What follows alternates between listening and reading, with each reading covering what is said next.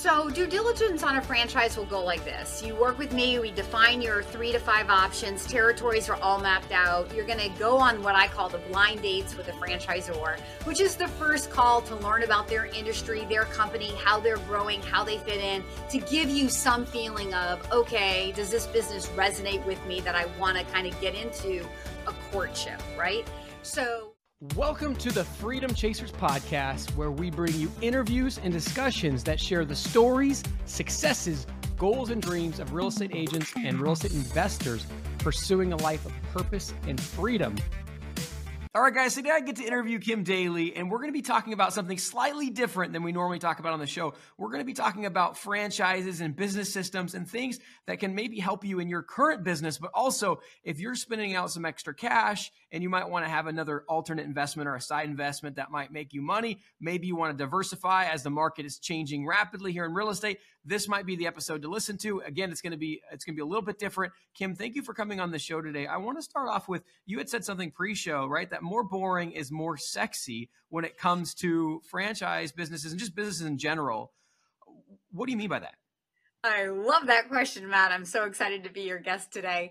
So a lot of times my very sophisticated investors will tell me the more boring the business is, the better it is, like the sexier it is. And so I think what they mean by that is they're looking for more long-term sustainable like asset, right? So they understand that investing is a long-term game. And so the more long-term you can be in something like restoration or garbage or junk removal, or, these aren't really the things that when people think franchising, they generally think of the things as consumers we use a lot, like Subway or Jersey Mike's, like food and retail. But that's not really the sweet spot where Kim Daly likes to play.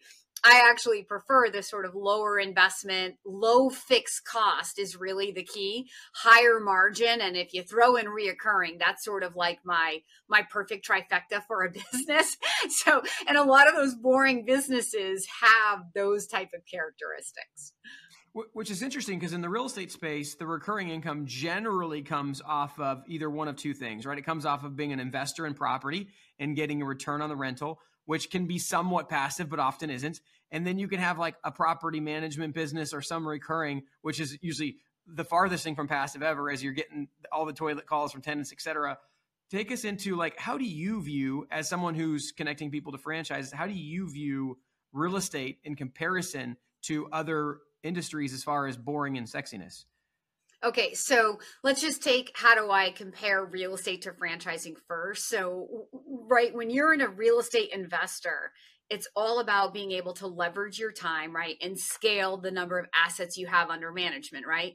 Well, the same thing is going to be true in a franchise. So a lot of times when you look at entrepreneurship, entrepreneurs very rarely get to a point where they can scale successfully.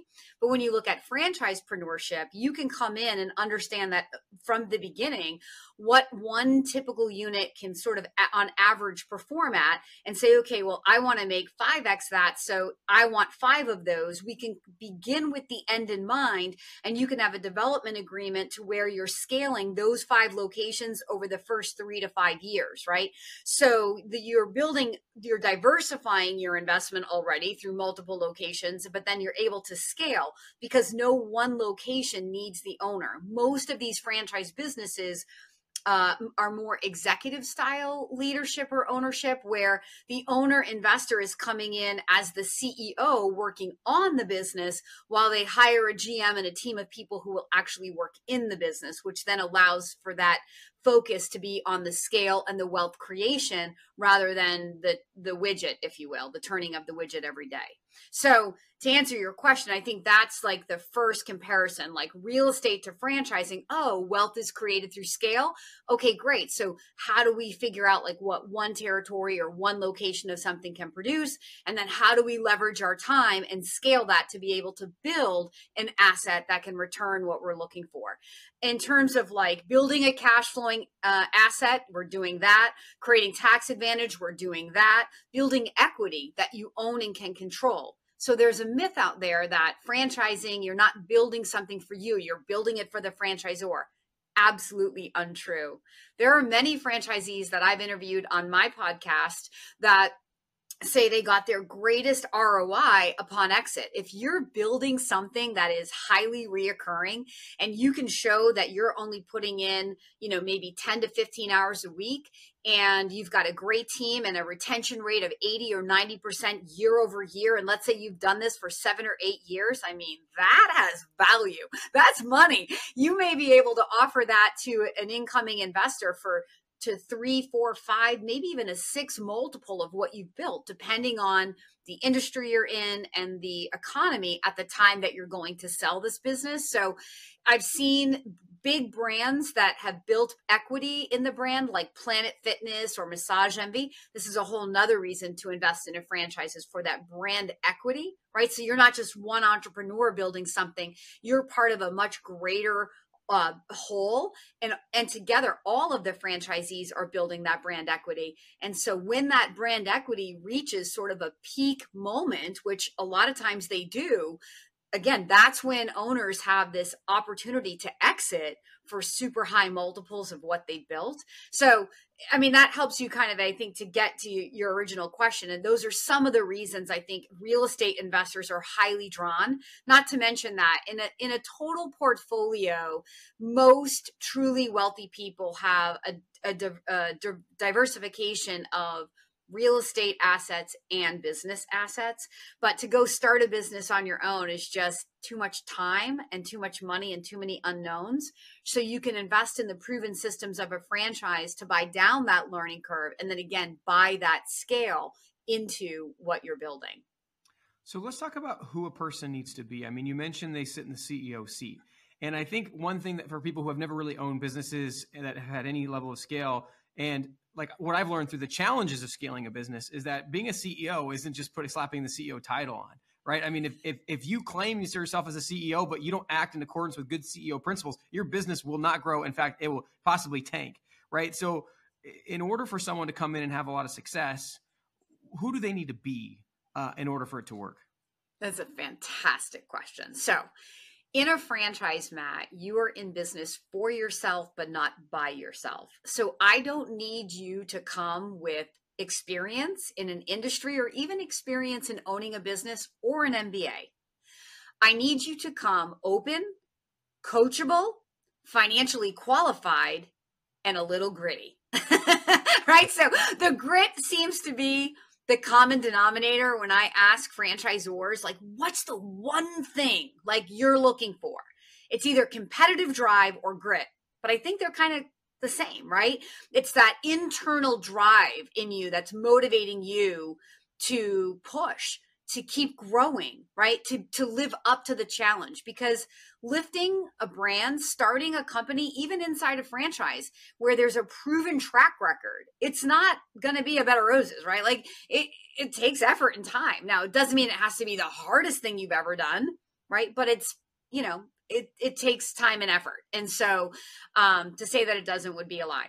So I think those are the characteristics. And when you come to me, as the consultant who's trying to match opportunity to you, what I'm really looking for is, why are we here? I'm looking for a measure of pain in your life, right? You're to go through this process and be like, well, it would be nice to own a business. Well, I'll tell you what, save us all time and energy. You're not doing it.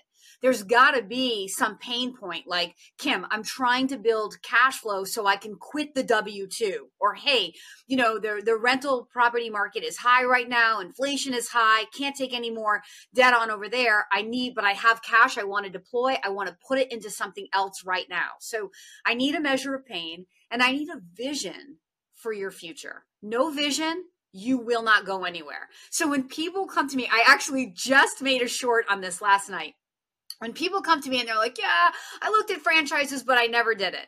One of the reasons I think people say that is because they're looking down at the widget of the business versus at their own goals. Why do you want to own a franchise business? And if you have clearly defined personal, professional, and financial goals, and you come to someone like Kim Daly, who has 21 years of relationship and knowledge in franchising, I can take your goals, and I know what franchisors or who's who and what's what, and I can bring the two of you together and say, I think based on what you're trying to accomplish, these 3 to 5 options kind of might match, and teach you how to do thorough due diligence. So ultimately, you can try to say yes or no to the business. So it's more about building an outcome for your future using the franchise as the vehicle that's driving you to the outcome versus investing in like a hobby or a passion. And that doesn't mean you're not going to be passionate about your business. I think you're totally going to be passionate about it, especially if the business is providing you the money you want to live the quality of life that you want, and that buys you some measure of freedom, however that's defined by you. People fall madly in love with widgets that provide those other 2 things. I want to dive into coachability. So when you say coachability, does that mean like follow the systems exactly as they're prescribed? What does coachability mean in a franchise setting? Yeah, that's another really good question.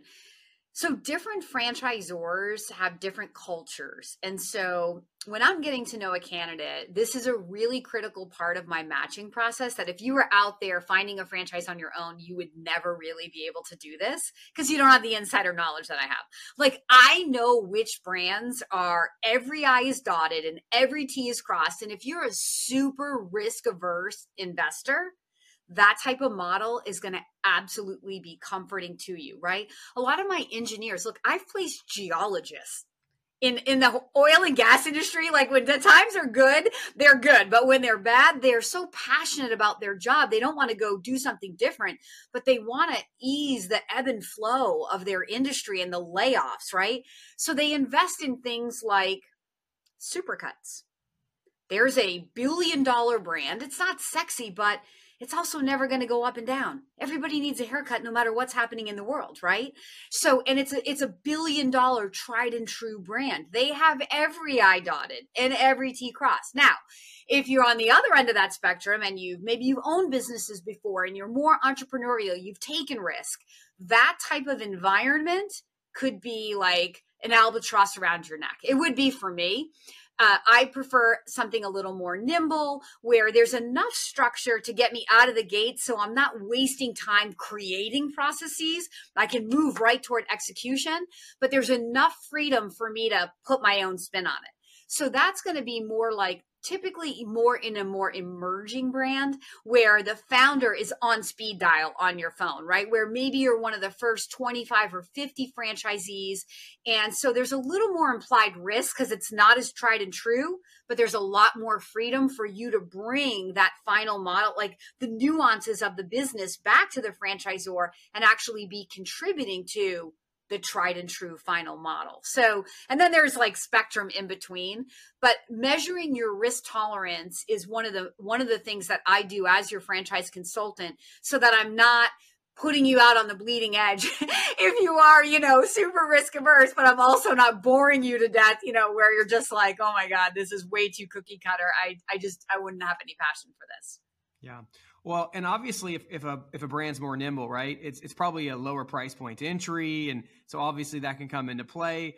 Let's talk a little bit about. Wait a minute. I want to correct you on that. That's not entirely a true statement, but I love that you said it because I'm a myth buster in franchising. Yeah. If you go to my YouTube channel, you'll see all kind of myth busting franchises. So the level of investment going into franchise does not correlate with how big the brand is, right? Or even the potential to earn money, because that's another myth. Oh, well, bigger investment must mean I can make more.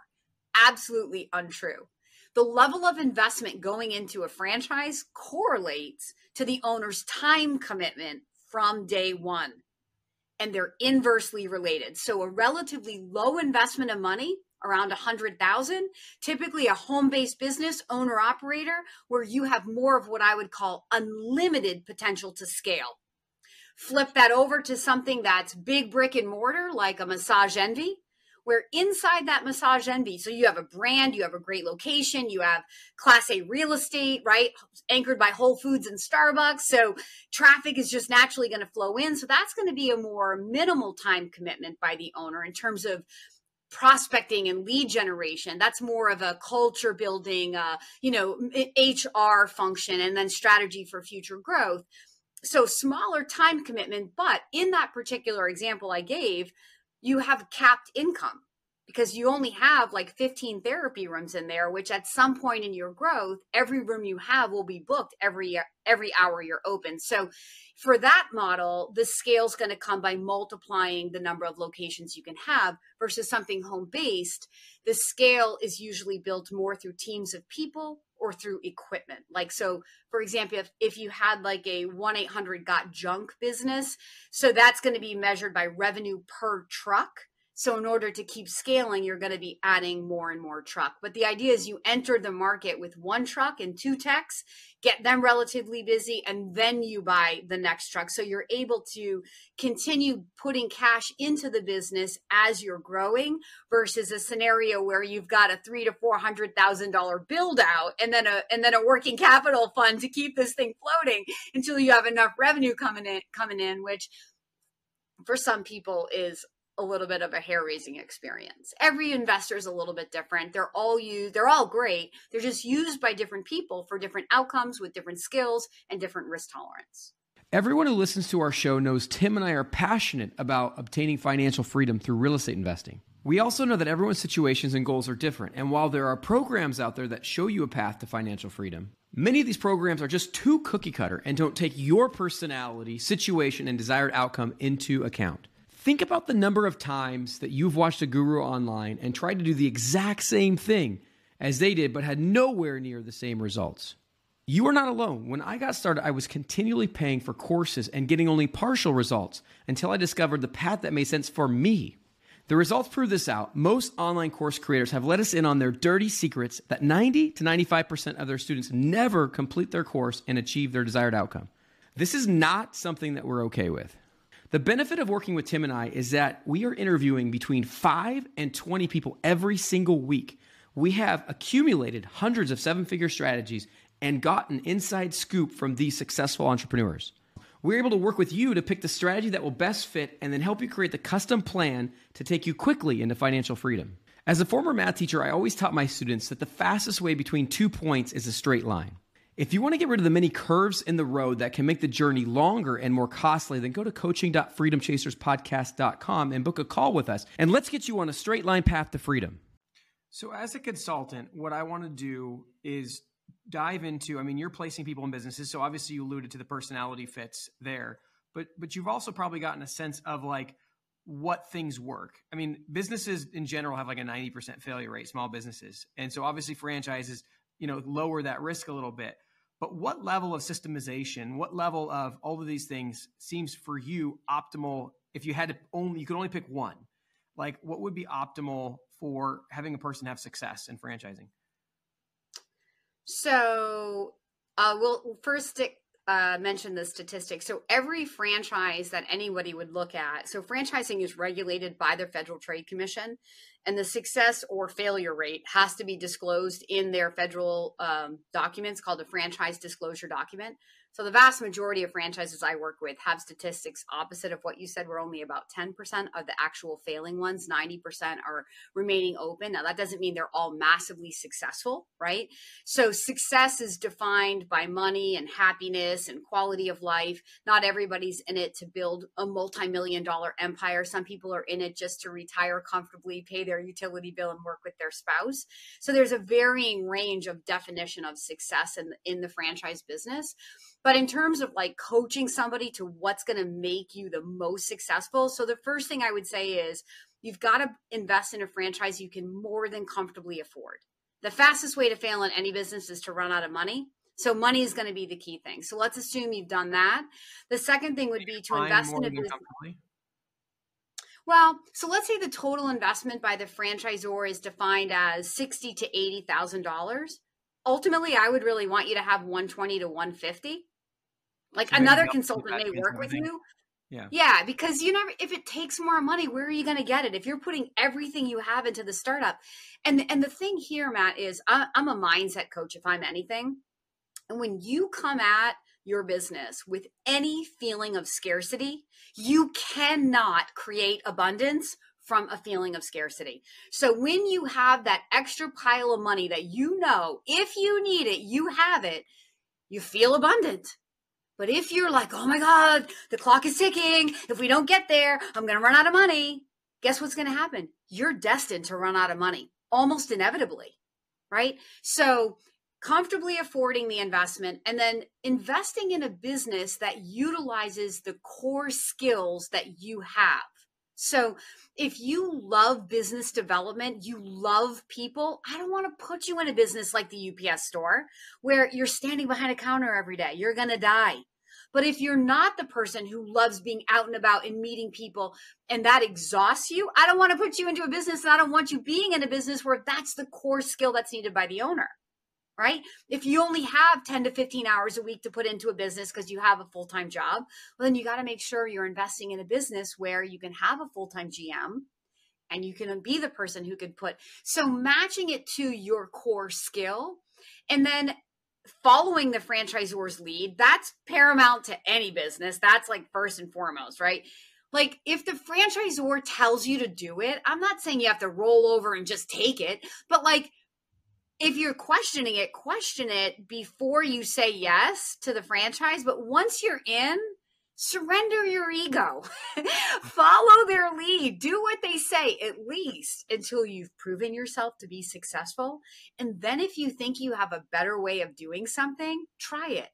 But don't pay fees to a franchisor and then come in and be like, well, I don't like to do it that way. I'm going to do it my way. Like, what is the point? No franchisor wants you, by the way, right? Like, follow their lead. And I laugh about it and we joke about it. And you think, why would somebody do that? But oh my gosh, Matt, it happens every single day.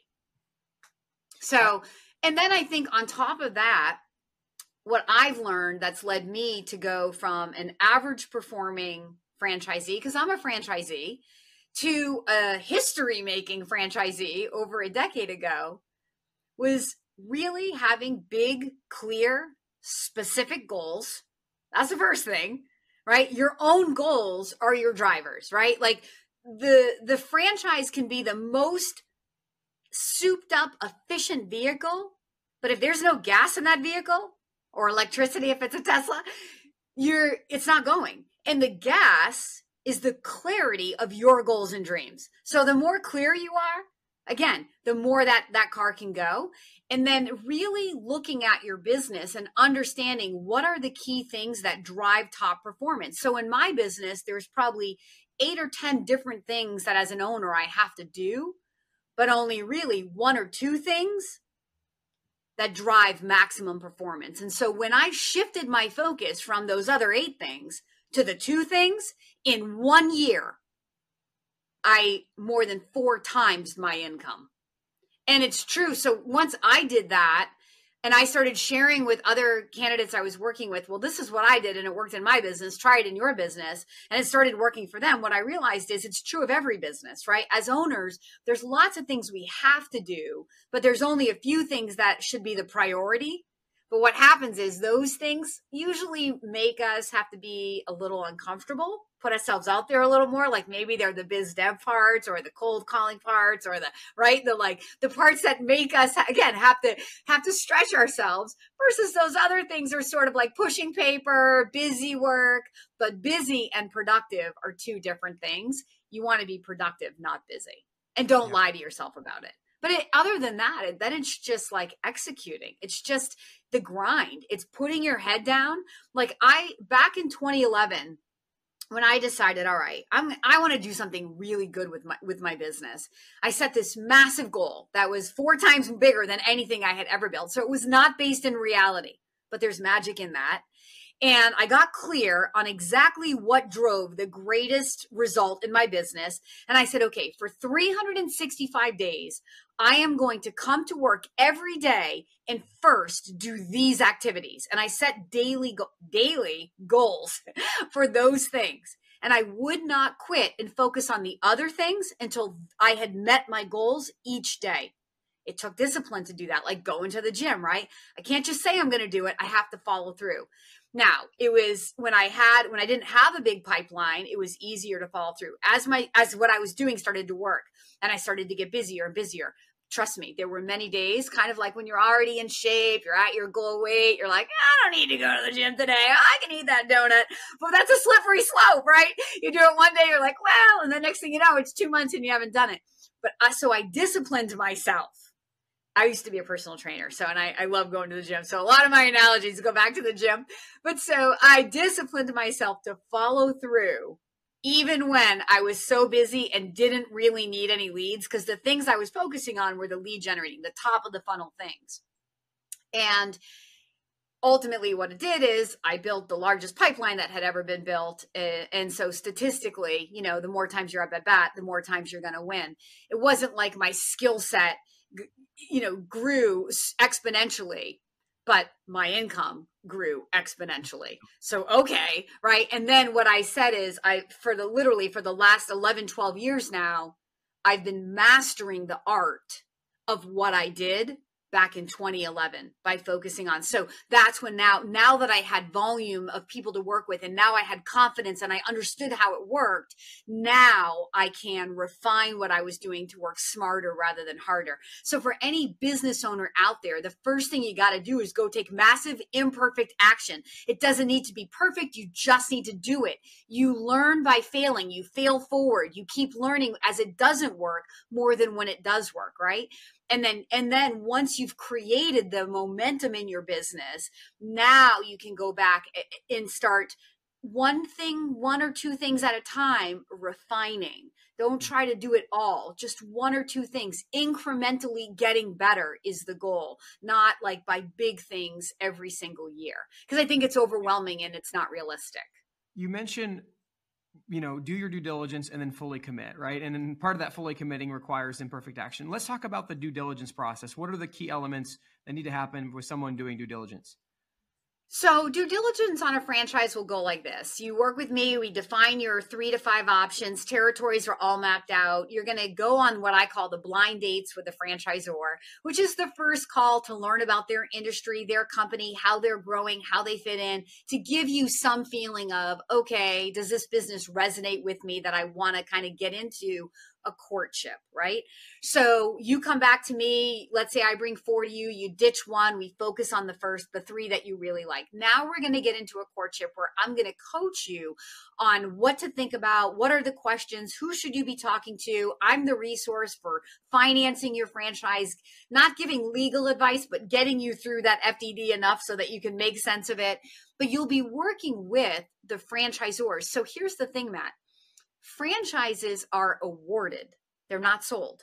This is a mutual evaluation process where these franchisors have a vision for bringing a brand to market, and they're looking for brand ambassadors. They're looking for people that they enjoy working with, just like you're looking for someone that you can trust and you're going to enjoy, that's going to mentor and coach you.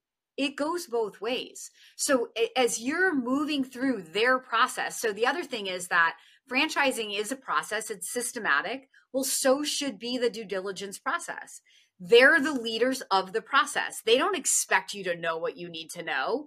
They're going to teach you what you need to know. Then once they've taught you what I call the book theory of their business, then they're going to set you loose to validate out in the real world with their franchise owners who can share their real world experiences, what they like, what they don't like, how well supported they feel, how well they're doing. And I'm going to be coaching you through kind of the psychology of talking to people, because not all owners are created equal. And I don't want what one person says to you to dampen your spirits, right? If everybody's saying it, that's one thing. But if one person's saying it, it's almost like it's irrelevant. So the process takes about 1 to 2 months, and it concludes with a trip out to the corporate office, which is called a meet the team day or a brand visit day or a discovery day, where you get to get in front of each other. You get to be immersed in the culture. If it is a fitness thing, you get to go take the class, right? There's not one in your backyard. And so you get to wear the shirt for a day, if you will. Meet the support staff, meet the people who will be there after you say yes. That's their opportunity to meet you. Right when you come back, then you will get your approval letter if you've been approved, and not everybody gets approved. So you get your approval letter, and now it's yours to say yes or no to. And then you typically would be engaging within 7 to 14 days, meaning signing your franchise agreement, paying your franchise fee. And that's when I sort of walk you down the altar, kiss you off to your bride, your groom, and off you go. And now the franchisor takes your hand and leads you through phase 1 of ownership, which could be looking for real estate, or if you're in a non-brick and mortar type business, it might be ordering equipment, getting you through some at-home training, which then will lead to a week of in-classroom training, maybe applying for licenses if you're, doing something that requires a special license. So all of that stuff happens after you say yes. What's your vision for your life and business next 12 to 18 months? Ooh, so I'm sort of at a turning point. I've been doing what I've been doing for 21 years, which is a really long time. Who knew that this would be like such an amazing thing for me? As you know, Matt, you commented on my social media. I've been really, really busy and focused on building my own social media content. I really have a heart to be the business coach that I know these franchisees need. So franchisors coach franchisees, but franchisor coaching is more like operational. And it's sort of like, are you a parent, Matt? You look too young, but are you a dad? Yeah, four kids. Oh, you do? Oh my gosh, you look so young. Okay. So and do any of them play sports? One will, but I mostly have girls. They're in the arts, the theater. Okay. So where I was going is that like, sometimes I have 2 teenage boys. And so sometimes like when I say something, it's like over their head. But when the coach says it, oh, mom, I'm like, oh, really? Really? Could have been the exact same thing I was saying, but it falls on deaf ears. Well, franchisee-franchisor relationship is sort of like parent-child, right? So I think that I have a voice that people, because I'm unbiased and I'm outside of that environment, and I've been a franchisee now for 21 years. And I've also been a small business owner as an entrepreneur for the first 5 years, and then the last 21 years as a franchisepreneur. So I feel like I have a really good grasp on success and how franchisors work, and I can be that voice that franchisees will actually listen to and hear. So I am doing a lot of keynoting at franchise conventions now, which is sort of my first foray into like, how is this going to go? How does this feel? But over the next 12 to 18 months, it's a very pivotal time, Matt, because I may very well transition my entire business to business development courses away from the franchise consulting part, maybe only working with like referrals on that part. And, again, spending the majority of my time doing things where I'm coaching after the yes. But I don't know. It sort of remains up in the air right now. Right. It's a fun place to be. You're on the journey. It is. Yeah. I actually have a piece of paper on my desk. What does Kim want? I think the clarity is the most important part. But while that question seems so easy, like, well, you know what you want. If you really ask yourself, what do you want? It is an incredibly hard question to answer, because you're like, well, I want it all. But what does that mean? Yeah. What does that mean, Kim? And here's what I've learned. The minute that I get crystal clear, I will be on the path and I will see. I don't have to know how to do it. I just have to know what. The how reveals itself when you know what. Because ask it is given. It's a biblical principle. So when you know what you want, you're implying that you're asking, and then it is given, and the path will come to you. So I'm in the what does Kim really want phase for the next probably 10 to 15 years of her life. The second kind of half of my career, I turned 50. And so what am I going to do now? And I do think that as my kids mature, they know business ownership through mom, and they have expressed interest that we'll definitely be investing in franchise businesses together. That's definitely part of my future, but that comes a little bit later because they're still in high school. Awesome. Well, Kim, thank you so much for coming on the show. Guys, if you're listening, maybe the lesson is more boring and is more sexy, right? Maybe it's doing the right due diligence. Maybe it's like, how do you align your personality with the opportunity? Or maybe you could take lessons from what we talked about today and apply them to your existing business as far as creating systems and processes. Whatever it is, write down something you learned from the day, share it with someone you know so they can hold you accountable. This freedom is acquired one action at a time. And if you take steps day by day before you know it, you too will be living a life of freedom. Thank you guys for tuning in. We'll catch you on the next episode.